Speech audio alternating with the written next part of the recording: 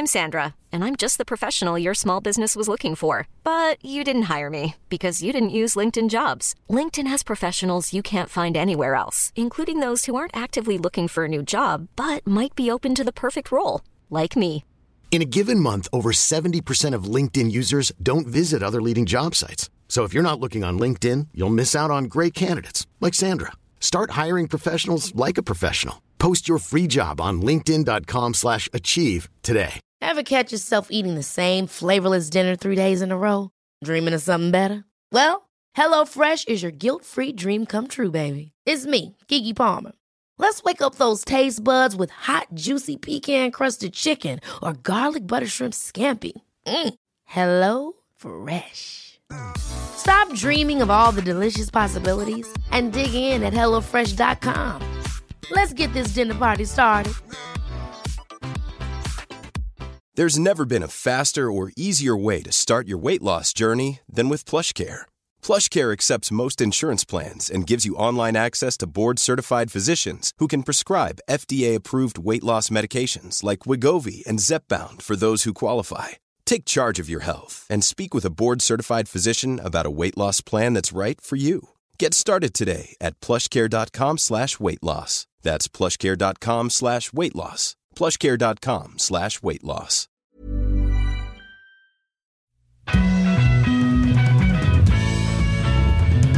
You're on Team Human, our last best hope for peeps. For the next hour, turn off the news, close the Twitter stream, stop worrying about whatever they want you to worry about. Nothing but disorientation comes from that.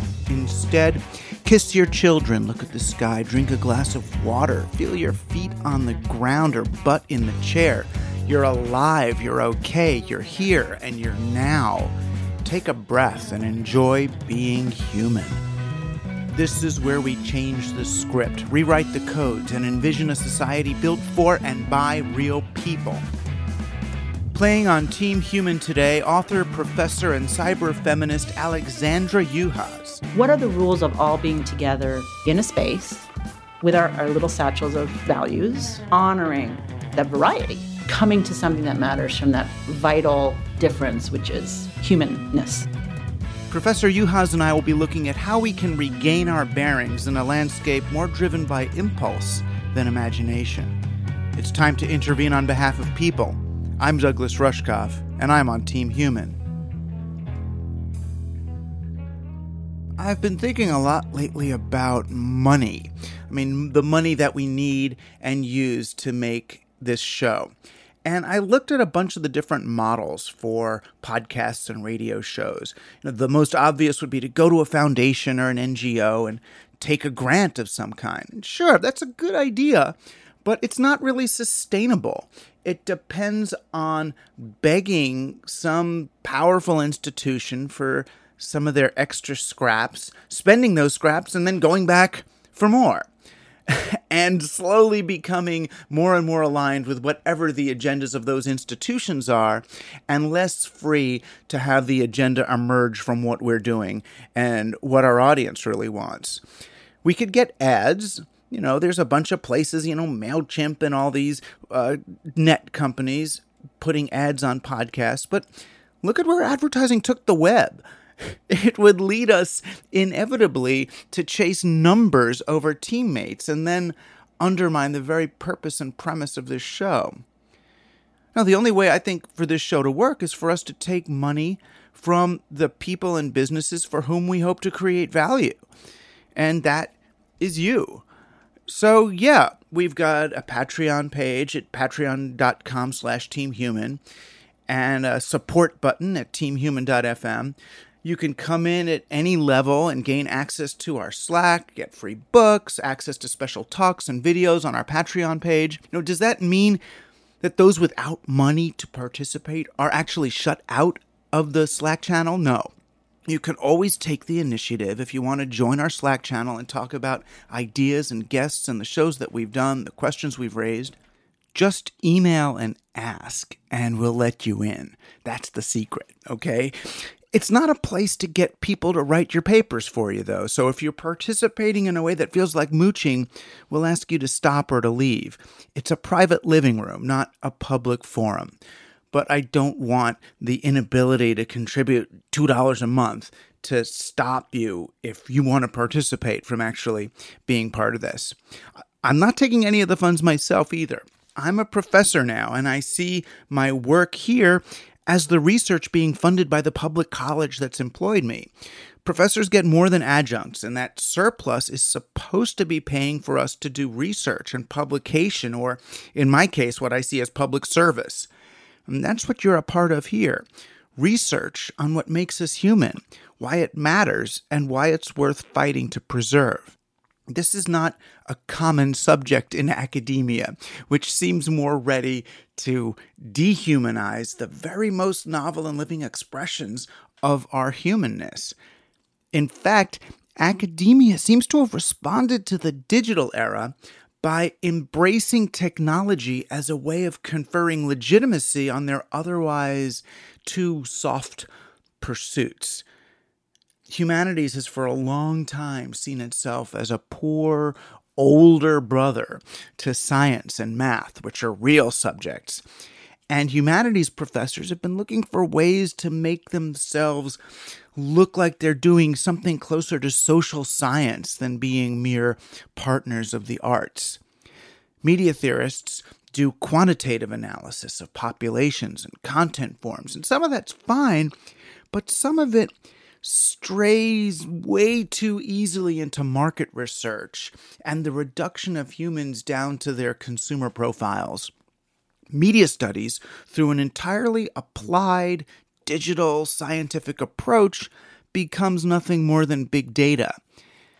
And even in the arts and humanities, there's this new up-and-coming discipline called digital humanities. And a lot of them are doing interesting things, but a lot of them are doing something very different. I thought digital humanities would be like this, looking for what does it mean to be a human being in a digital environment. But it's not. It's more about counting and calculating. They'll take Shakespeare's Hamlet and count the number of thous and how long the sentences that thous are in Hamlet versus King Lear. It's a kind of forensic analysis on culture and society. It renders the open-ended, living cultural expressions of people into dead numeric answers. And it is a kind of forensic analysis of a society that's not quite dead yet.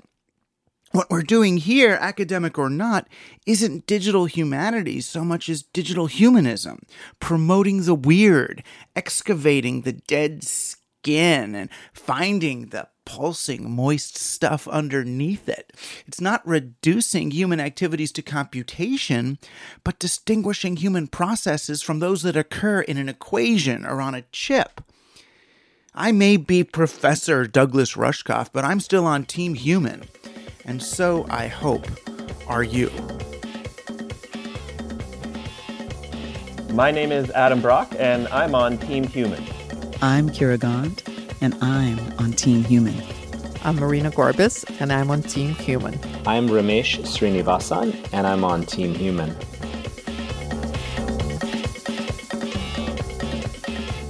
Today, we're talking with another brand new CUNY professor, my new friend and delightfully human, queer, scholar, filmmaker, activist, cyber feminist, Alexandra Juhasz. All right, we're with Alex Juhasz, who is currently a professor of media studies or film studies. I'm professor and chair at the film department at Brooklyn College. At Brooklyn College, the sister school to Queens College, from which this podcast emanates. I mean, there's so many things I want to engage with you about, but I mean, we were just talking about the course, if we want to call it, the course that you set up, which was interesting to me, and this was at Pitzer, I guess. Yes. In 2007, back in it was still the heyday of YouTube. I mean, it was the early days of YouTube, not even a was heyday. It? No, it was only a year old. It was still very much in development. So it hadn't merged with Google Video or anything yet. Oh no, that was a pie dream in the sky of people who were going to make some money eventually. It was making no money. It had almost no infrastructure. When I taught it, it was a very, very small operation, so small that we wanted to meet people at YouTube, my students and I, and perhaps we should back up a tiny bit and explain what it was, the class. But I'll just tell you this story first because it's cool. And someone in the class is like, I think there's a guy, because I taught at the Claremont colleges, I think there's a guy from CMC, Claremont McKenna College, who's working there. I'm like, oh, really? Well, maybe we could use a back door and get in. So we send this guy an email. He's 24. Yeah. He's just graduated from college, and he's running the politics page. Now, if you understand what the politics page ended up doing pretty quickly around that time, it started running national debates for the presidential election. Mm-hmm. This is like a 24-year-old kid. I mean, it was a real startup at the time and was imagining itself. So, yeah, early days. And then you thought up a course which was called Learning from YouTube? Correct. In a course that was taught on YouTube, with YouTube, about YouTube. On YouTube, into YouTube, yes. So I've taught it 5 times now, but the first time I taught it, it was on YouTube. So that is to say, we recorded every class. Those classes were uploaded onto YouTube. That stopped after the first iteration because the students didn't want that to be that much in public. So one of the things that the course is about is by sitting inside of the environment, myself and my students suddenly can see infrastructure that's otherwise not available, and sort of founding terms that aren't so apparent when what you're doing is playing in there, because that's what they want you to do. So when it was on YouTube, literally people were watching our classes. What did remain consistent after that was that all of their coursework either had to be in the form of a video or the form of comments. So one of the nestled aims was to say, learning the vernaculars of the internet space, in this case, video and commenting, is a form of speaking. Can be a form of intelligent articulation and contribution. Right. And we're going to take that seriously as semiotics, as a form of power. And so they had to do good coursework in those vernaculars. And then in the first year, where it was way more meta and way more constrained, they were only allowed to do their research inside of YouTube. That also changed. Part of that was for me to show them how stupid it was, but that's just not necessary. So if they were trying to research the foundation of YouTube or the business model that makes it work, they had to find YouTubes about that in order to do the research. Correct. And the thing is, it was small then. I mean, one of the things that I don't think any of us could have imagined, and that is scholars of YouTube, which I am, as silly as that is, or the people who own it. I don't know that anyone understood the scale at that time. I think one of the things that's been interesting for me as a scholar of YouTube is that most of what I figured out that year with my students, and I was really working, I pushed up my sleeves with them and we're like, we're going to figure this place out because I don't get it. You're the young people. And I thought they would be smarter about it, and they really weren't, which, again, is another lesson. Like natives, and putting scare quotes, they're just playing in there. It's just been dumped on them like the rest of us. They weren't thoughtful about it. They do take me to cool videos that I wouldn't see, and they show me areas that I wouldn't know about that I'd like to learn about. None of us engage in the space of the internet and social media, with our critical thinking hats on. Right. There wasn't a lot in there, and when we started doing the research in there, again, I was just trying to show them, if you're going to learn inside of what we now call social media, which you are doing, I need you to understand how bad the library is. I need you to understand how bad the professors are. I need you to understand how low level the conversation is. Is this what you want? And how does it compare to the brick and mortar education that you're, a very expensive and fancy brick and mortar education for that matter. And it did not compare well. On the other hand, I'm not just a naysayer, and I'm not just a doom and gloom person. And there's certain things that it does very well. And I also wanted my students to be able to name those as well. And you did find that, I guess young people are better at different things in these spaces than we are. I was particularly sanguine back in 1996. I was one of the, cheerleaders of the digital natives, and I thought that as immigrants, we should be following their lead, and they would understand the medium. And of course, it turns out that kids are less critical. People who've been raised with interactive screens, maybe because they don't it just looks to them like a condition of nature, like these are pre-existing media. Although, again, I don't want to make overstatements about anybody. Right. So my daughter, who's now 19, at that time, when was it? How many years ago did I do this? 9? Yeah. She was a teen. She was in middle school, and she and my son really were guides for me. It's been interesting to then, you have a child, to chart them through their digital lives. My kids are both very nerdy and very cool in that way. And she has all kinds of incredibly sophisticated theories about her life online that I continue to learn from. For instance, our gut assumption is that any kid who's been raised in that space wants maximum exposure, wants to be seen, wants to have hits, wants to have numbers, right? Which is the logic of YouTube, which is the logic of the space. Again, a logic that I critique at no great end if what you're trying to do is learn things. But she does not want to be visible on the internet. And she wants very much to control her presence, and she wants to be seen when she wants to be seen and where she wants to be seen.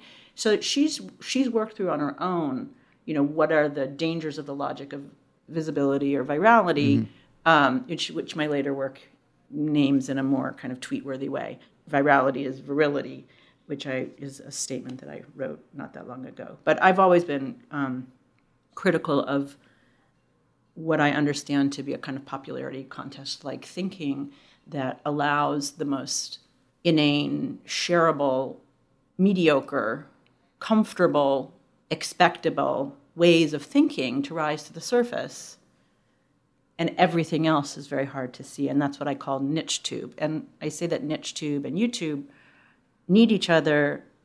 They know each other, but they have completely different logics. And so the logic of niche tube, which is also the long tail, is that everyone says everything, it's usable for anything. It really is. That's one of its wonderful facilities and powers. Anyone can put anything on there, and you maybe can find it, but maybe you can't. But that's not dominant YouTube. That's not corporate YouTube. That's not YouTube of, whatever this new video is that more people have ever seen ever than the history of the world in 3 weeks. Just happened. Some rock star, hip-hop star. Bieber, I actually believe. The place where movies get sold, the place where music gets sold, the place where products get sold, the place where bodacious babes get sold, the place where racist thinking gets sold, the place where homophobia gets sold. I mean, all the things that we know get sold. So this dovetails with your cyberfeminism ideal. I mean, so is the universe of niche YouTube more aligned with the feminine archetype, and the monoculture YouTube is the male virility Trumpian one? I've never laid that logic on it, and I would be fearful to do that. Right. I mean, I guess as a feminist, I don't. It's a little oversimplified. Perhaps, and also, women aren't just good at shit, and men are the bad guys. I mean, that's really not how I see myself as a feminist. I think when I use the word virality and virility, I think that there is a male logic to who is Trump, to a kind of laying down, in our new environment, perhaps not the old environment of YouTube, which looks quite naive now, the kind of aligning of corporate might, military might, and media numbers to weaponize in a show of hypermasculine force, which is real.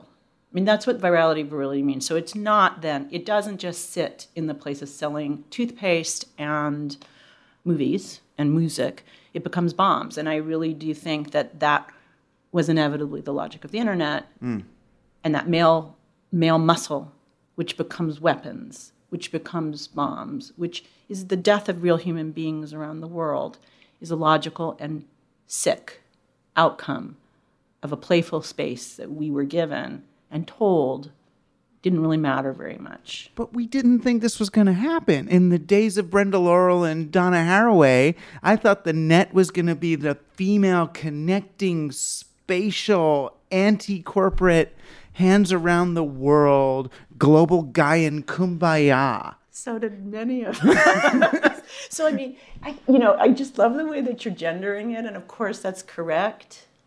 I mean, if you think about Haraway or Brenda Laurel, a great choice, and also it's just I'm blocking because of my age. Sandy Stone? Well, of course, Sandy, but I'm thinking about the feminist, radical cyber theorists from Europe, and I'll remember it in a second. And they really overlaid like this kind of hardcore essentialist body feminism on it. And we talk about them a lot in FemTech. Sheila Ubernutsky? It's a group. It's a collective. If you look up cyber feminism, they come first.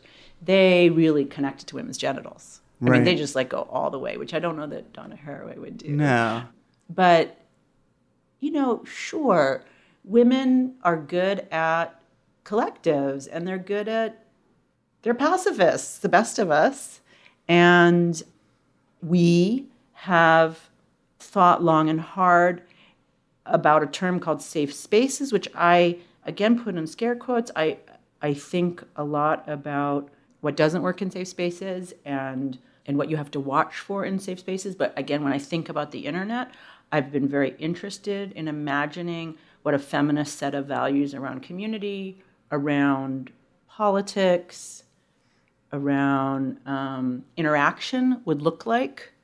And I often suggest, another project that I've worked on for Feminist Online Spaces, that the free-for-all, the brawling free-for-all of the internet has not been good for us, and that value-laden, communally produced, iterative productions of rules inside of the space are actually necessary, which would include who's allowed in and who's allowed out, which is, that's treating it like a commons of some kind. It is treating it like a commons of some kind. Yeah, it is. And the dominator mentality on the commons is that the commons is doomed for failure. The whole tragedy of the commons, that they can't be maintained, but they can as long as you've got rules and some stewardship. I believe that both of those things are utterly necessary, and I think there's a certain form of even leftist thinking that is very scared, and also feminist thinking about anything that looks hierarchical, anything that looks like structure, rules, right? Because you need this sort of anarchic free-for-all, which does seem romantic from afar, and turns into the bullying behavior, which we also know as feminists dominates the space. And again, Trump is just the manifestation, just this sick, unlawful manifestation of everything that had been permitted in that space. And we gave, that's why I say, he's the logical outcome of the internet. Of course he is. He only does what we've decided is fine for the last 5 or 10 years. But doesn't it make you want to just leave the net and just say, screw it? Yeah. But you don't. No, I don't. And I do. I mean, the 100 Hard Truths Fake News Project, where I sort of did the learning from YouTube thing, but on spades. So learning from YouTube, sitting inside YouTube, looking at it, talking about it, trying to produce a counter discourse inside its space was really what I tried to do. It's big, it's capacious enough. It can hold anything. We'll show you other ways to do it. When I did the 100 Hard Truths Fake News Project for the first 100 days of the Trump administration, I had to think of a hard truth every day for 100 days. I got really sick. What were some of your hard truths? Well, virality and virility is one of them. There's 100 of them. I haven't looked at them recently. But everyone else can by going to... Fake news are us. Yeah. So that's one of them, fake news are us. That one was pretty early, and I realized, Trump is a logical manifestation of the norms of the internet. And so is our complicity in the production of Trump. And there is no outside to that. And I was saying it in relation to fake news, but what I meant is every time you look at fake news and try and criticize it, every time you make a meme about it or a cute, funny picture that you put on Instagram or write a very careful blog post, all you're doing is producing the virality, which is growing the numbers, which is giving it and him that virality is virility, that virility power. As soon as you look at it in a Kuhnian sense, it's not just that you've changed it, you are it. And that's why I started to feel really gross. Like, I just felt like paired with him by about 50 days in. Like, there's no way that I was pure or, outside of or better. I was just part of what we all were doing and are doing. And I think the question is, yes, should you leave the internet? Maybe so. Like, I think maybe that is part of our work. I think producing, so 100 Hard Truths Fake News Project, for the next year, I'm interested in producing new forms of digital media literacy that I think have to be based in real rooms, in real places, with real people who live in communities and start to learn together. And that's never, to me, separated from the internet. I believe in X-reality. I don't believe there's a world that's pure and then there's the internet. I mean, I don't think there's a world that isn't made of our technology and in our technology, but I do think we have to be together outside of its logic as well. Right. To the extent that's possible in a world that's so inundated. But I guess whether we're talking about our social or economic development or classroom development, I mean, because a lot of the stuff you talk about is framed in pedagogy, but when you talk about, okay, how the classrooms and places like Coursera or all the MOOCs out there, you start looking systematically, well, what do they leave out? And then those things that they leave out tend to be associated again with what females would bring to these institutions. I am more than happy to, say that females and feminists do that. So, like, you're referring to the work of FemTechNet, which is an organization which I founded, and with and you can go to at femtechnet.org. Yeah, and it's grown. And there's the manifesto there. And it's basically, amazing. I mean, to me, what the manifesto said is a lot of what I'm trying to say with Team Human, that being human, I'm arguing being human is a team sport. You can't do this alone. We've got to find the others. And in many ways, you need to find the others in the real world rather than online, because it's a broad spectrum connection. So look, all I'm saying to you is, so I'll backtrack back and tell you a little bit about what FemTechNet, this group, lots of people did. We were critical of MOOCs early on, and we invented another thing called the DOC, Distributed Open Collaborative Course. And our Distributed Open Collaborative Course, for those people on your podcast who know, is nothing really more than an XMOOC. It's a situated MOOC that's responsive and distributed as opposed to top-down. Again, I don't know how familiar people are with what I'm talking about, but what was cool about that was that in my whole life as a feminist, I very rarely talk to anybody outside of my small sphere. That's fine. I don't have a problem with that. And we were walking around the world, like, talking at the highest levels. And by this, I mean FemTechNet, to the Scions, how do you say it, who run Harvard and Yale and Princeton, and all those people that had put all this money into MOOCs, and, state legislatures. And we were saying, these are feminist principles that get us an insight into technology, into teaching, that is very useful. You can strip off the feminist if you want. And I say the same to you. You want to use the word human? Go for it. I'm going to tell you that those are feminist principles, and I give them to all humanity. That's what they're for. Because you're a feminist. Yeah. That's what they're all for. And yes, those are feminist principles about how to be in the world, how to engage together, how to change the world, and they're available to all humans. And for me, a word that we haven't used, but I've been sort of circling around is this situatedness of our human experience gets lost in a lot of these top-down manifestations of internet. I mean, the fact that we're incarnate and in a location, that there's one instance of us right now. That's right. And that it matters. Your age matters, and my age matters, and your ethnicity matters, as does mine. And the fact that we're in New York City matters. And it matters both in the sense that this is where we live, and this is where we breathe, and this is where our home is, but also how I can know. My situatedness is embodied in, my capacity to know. And that's been stripped from these top-down corporate interventions, which is all of the internet at this point. And it's been intentionally devalued because it's an impediment to market growth. Exactly. But what's interesting, because I know you think about this. I mean, of course it isn't, because the algorithms that define us to sell us things, are highly specified. Right. What's interesting, I just read a book for a 10-year review. I can't say what it is. Yeah. Anyway, I read a really smart book about algorithms. And in this book, he shows that what's interesting is it doesn't even matter if the algorithms are right. Like, it doesn't matter if it identifies you as female, Doug. It doesn't matter if it thinks you're 16. If you're algorithmically female and 16 and you want to buy that shit, you're going to buy it. Like, it's a non-essential understanding of identity, which is sort of interesting. Right. But it's also like, it's not grounded in you. And you're like, right. I'm not a 16-year-old girl. It's interesting that I like things that 16-year-old girls like, and we could think about that, but... Well, it's not psychographic or demographic. It's algographic. It's algographic to sell things. Right. To sell things. And, I think, getting back to my interest as a teacher and learning from YouTube, and, I think there's whole quarters of our lives and our work and how we live and what we should do that shouldn't be places where things are sold.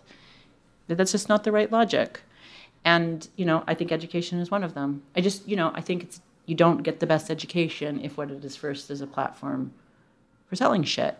Oh, what if the internet were optimized for learning? What if the internet were optimized for art? What if the internet were optimized for peace? I mean, there's so many things other than commercial gain. So welcome to our neoliberal internet and world. And I think that's what Learning for YouTube tries to argue. And, the feminist values that I bring to the internet are my values. And one of the things I say, so you have human values. People can bring whatever toolkit of values they have to that space. And mine are called feminist. And I often say feminist queer, anti-racist. I mean, I can kind of start to name my bag of values. But we know as human beings that those bag of values that are ours, as I'm saying, situated, mine is mine, yours is yours, are necessary, not for education, for peace, for politics, really, for governance, for the environment. We let corporations run everything at great risk that I don't need to explain to you. But there's I don't even know what to call it. I was going to call it a meme, but it's certainly not a meme. There's a filter, a mindset going around, particularly among progressives, that's anti-intersectionalist. And it comes in a way from those of us who were raised in the Phil Donahue, Marlo Thomas universe. It's like, we're all just people. Let all that race and gender and whatever you are go aside, and let's just all be together. And you're saying, no, this is actually you, what you are, your essence is, you are essentially informed. I'm a Jewish, suburban, hippie, cyberpunk, psychedelic, intellectual lefty. You are? Yeah. Ooh. And that's okay. It is. I honor you. I wish I had that written down. Okay, suburban? No, you live here. From suburbia. Well, it was, yeah. Okay. Right. It's my origin story. Now urban. Once Jewish, now God knows what. Me too. Yeah. Can't take it off my face, though. Right. Doesn't scrub so easily. I mean, I guess it does. I never scrubbed it. It could scrub. Female gets harder to scrub. Anything can be scrubbed. Anything can be scrubbed. But not in the data. Okay, so I mean, we're tossing the words essential and anti-essential around a bit. And I think what I want to say is I'm not sure, as a good feminist, I'm not married to essentialism. This is to say, that's a bad path. Because when you have an essentialist logic, it's like, well, black people do X and women do Y, which is what I was pushing back to you about, like the good women over here, the bad people over there. Like, I'm going to resist that, bad men. To say we accrue values onto our lived bodies and choices that we make to be our best human selves. And some of them are essential, like biological, I suppose, but those are all pretty mutable. They're scrubbable. Like, if I want to be a man, I kind of can now. And, young people and people of all ages are having a great time imagining what happens when that gets unstuck from an essentialist mooring. It's pretty exciting. Yes, there's a fear of the word, you use the word humanism, that it flattens the vitality of our difference.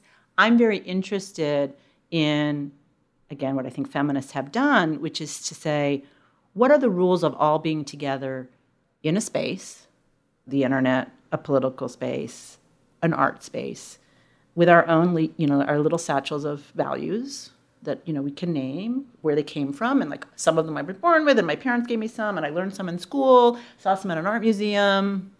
And then I got married and, my wife, mixed them up a little bit. So I'm carrying my little satchel around. Like, what would it mean for us to be in a room together, honoring, that variety and learning from it, not being shitty to each other, not bullying each other, not screaming at each other, and sort of coming to something that matters from that vital difference, which is humanness.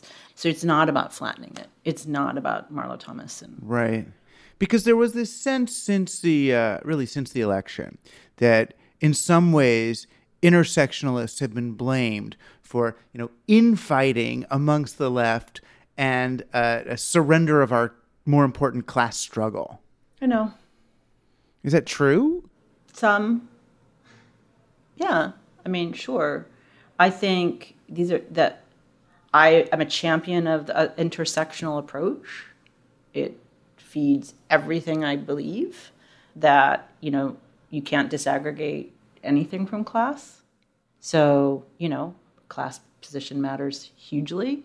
And I am not going to disaggregate my experience as a female, as a person born Jewish, child of intellectuals, leftists, from my class analysis or my class position. And I think we can choose as leftists, as radicals, to join around particular fundamental issues when they peak, when that's necessary. Right now, that might be the environment more than class. It's kind of hard for me to say that, but I may believe it given what's happening to our world. But I think, again, I don't ever want that flattening, that scrubbing of my complexity to be what I need to do to enter the conversation. So I can enter a conversation that puts class first. Right. And say, as a Jewish, leftist, queer, middle-aged woman. And that it's exciting that I can say that with my comrade who is a working class janitor. And, we've been in that room. I've been in that room.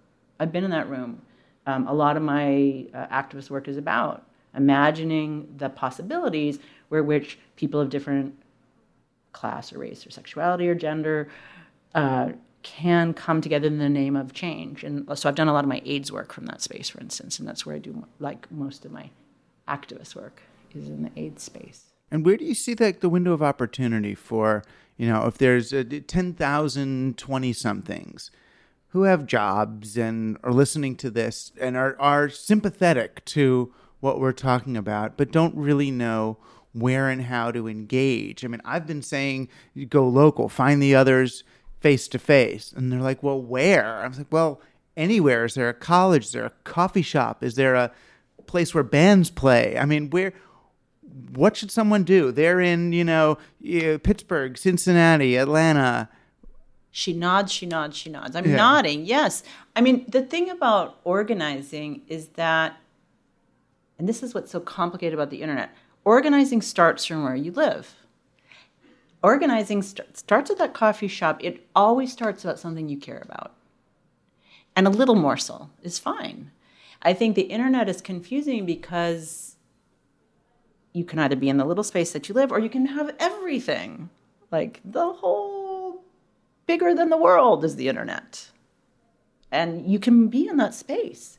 And you can be active and lively. I will argue that I don't really think you're heard or seen in that space. Yeah. I really don't. I think that's a lie of YouTube, social media. Even when you got lots of numbers, that is not a kind of being heard and seen that has much value or meaning or power. That said, you can do it, and it's exciting. Yes, you do it from a place you care. You start with two people, you work on something you believe in. You make some art, you make a song, you write a poem, you get your friends together and you start reading. That's change that matters. It makes life worth living.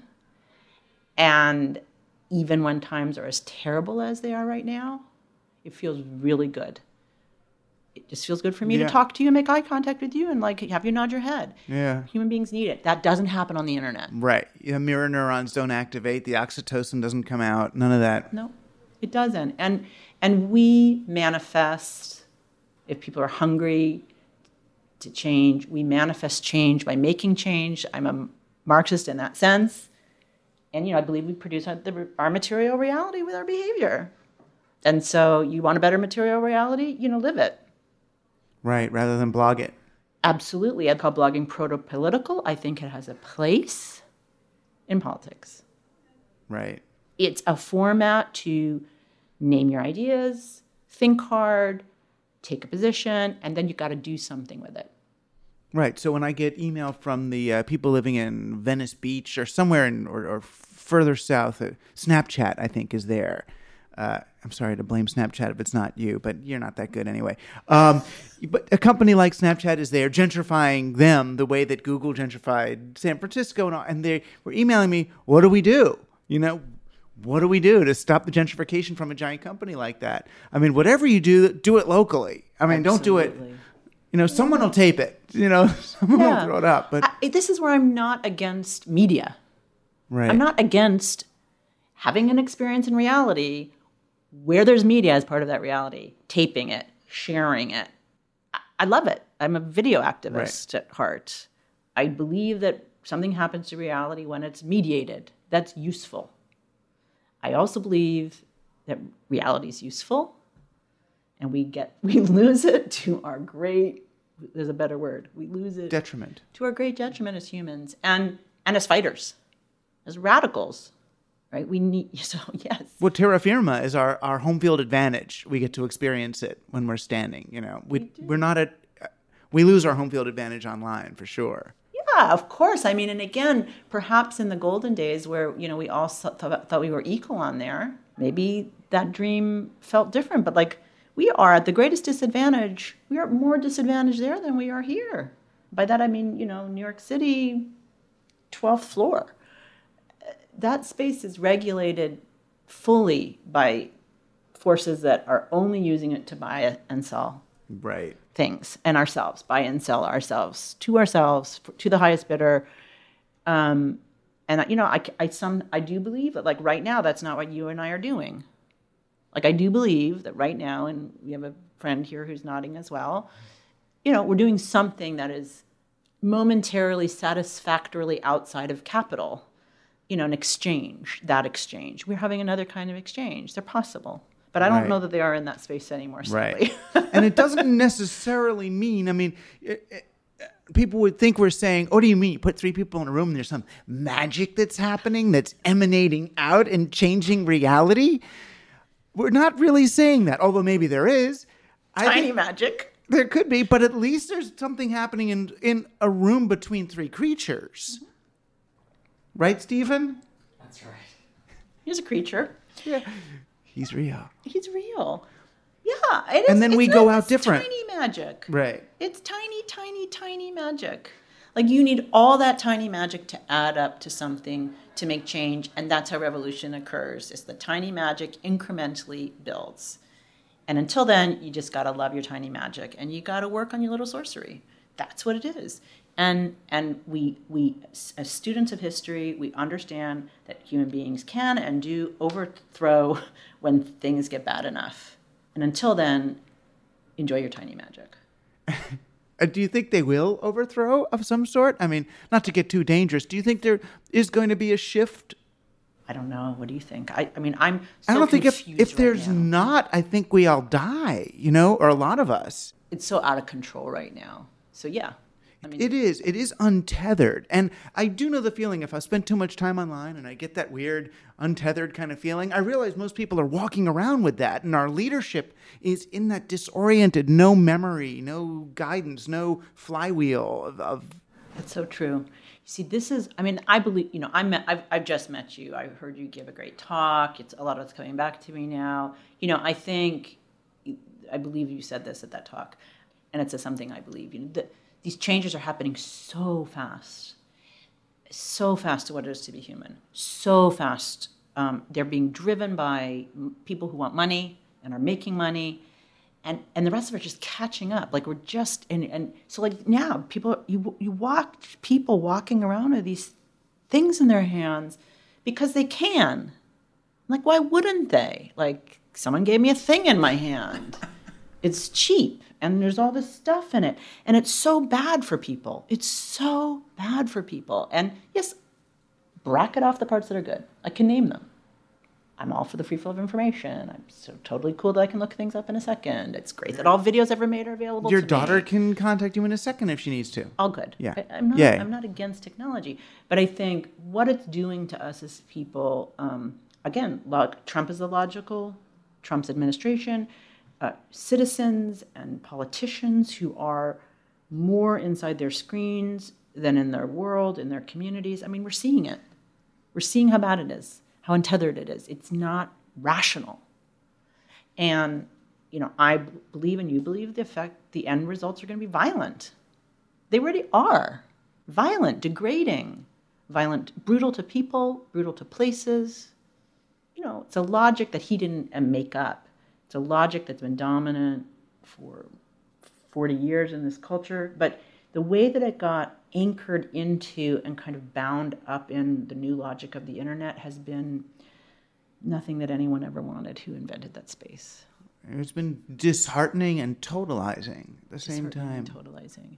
And so I don't know that there'll be a revolution. I think one of the most confusing things about this moment and that those devices, those screens, is that they're very, very, very satisfying and placating. And, there's been a lot of historical thinking about what it means for the media to placate the masses and to confuse us and not allow us to see what is actually happening at the truth or base of our lives. But man, the pleasures of that space are so total. But I think what's also interesting, and I think you talked about this when I heard you, there's a seed of deep dissatisfaction live in that pleasure. Like we all know it's sort of gross in there too, and you feel kind of weird when you come out of the other side and you're not really sure if you've done anything right. Like I think that the disorienting is not just about pleasure. I think we're hitting a saturation point because it happens so fast where people are like, really? And it's gross in there, and I think that's happening too. And I don't feel better. Right. I don't, it's supposed to be social, but I don't feel social. I feel lonely. I'm supposed to feel grounded. I feel disoriented. Like it's not living up to the promises, even as we are all addicted to it. Yeah. I mean, in that nausea are the seeds of hope. I agree. I agree. In some ways, the easiest thing to tell people, just experience the internet. Experience it fully. And choose then actively how much you want that experience in your life. But who isn't doing that? Experiencing it fully? I don't know. Maybe they're experiencing it I guess they're experiencing it rather fully. Because there is some sedative effect to the net too, or an anesthetizing effect that can keep you from perceiving some of the damage that's being done. You get caught up with your troll and start fighting, and you become him. Yeah. I also feel like the logic of virality, the logic of popularity is very, very, very feeding when it's happening to you. And so, for a lot of time you're fighting for it. You get your little moment where you pop up, and it's really intoxicating. Right. So the pursuit of it is intoxicating, and the gift of it is intoxicating. But going back to learning from YouTube, when I taught that class, we did go viral. I'm a person who has done things that have gone viral 2 or 3 times. That one was it was real. And I was on the ride. And so then the mainstream news started coming to our class. And Fox News interviewed me. And the students didn't like it. So there was this idea, this promise of it's supposed to feel so good. It's what you're doing everything for, to have all that attention and power. And it was immediately clear as a learning lesson that, to be there, you have to be punished, you have to be ridiculed, you're not really seen properly. You're not really listened to fully, right? So like the pleasures that we're having in the room, like you don't get somebody listening to you carefully and thinking, and like that's not that kind of attention in that space. It's really fast. It's diminished. It's simplifying. And so the students started pushing back. They're like, we don't want you to come in here if you're going to see us like that. Like, so to get back to that logic, like it's pretty captivating until it happens. And then you're like, oh, this is all it is? This is kind of gross. No one's listening to me. Everyone's got their mic on me and no one's listening to me. They're just making fun of me. And at least if we can be aware of that and the different ways it's happening, then you take off the headset and go outside and meet somebody. Yeah. And then it begins. Yeah. Yeah. The world.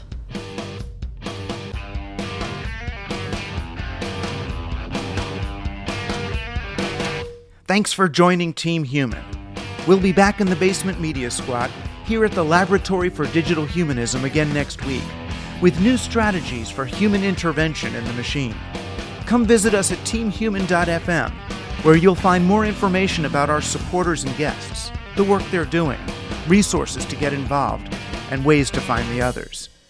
Team Human, our last best hope for peace.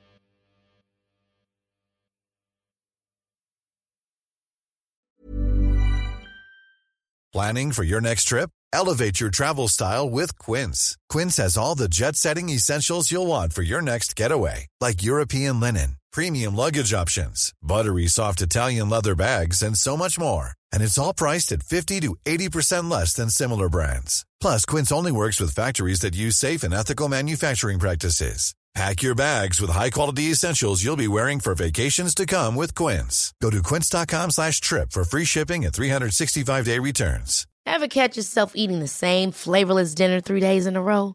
Dreaming of something better? Well, HelloFresh is your guilt-free dream come true, baby. It's me, Keke Palmer. Let's wake up those taste buds with hot, juicy pecan-crusted chicken or garlic butter shrimp scampi. HelloFresh. Stop dreaming of all the delicious possibilities and dig in at HelloFresh.com. Let's get this dinner party started. Hi, I'm Daniel, founder of Pretty Litter. Cats and cat owners deserve better than any old-fashioned litter. That's why I teamed up with scientists and veterinarians to create Pretty Litter. Its innovative crystal formula has superior odor control and weighs up to 80% less than clay litter. Pretty Litter even monitors health by changing colors to help detect early signs of potential illness. It's the world's smartest kitty litter. Go to prettylitter.com and use code ACAST for 20% off your first order and a free cat toy. Terms and conditions apply. See site for details.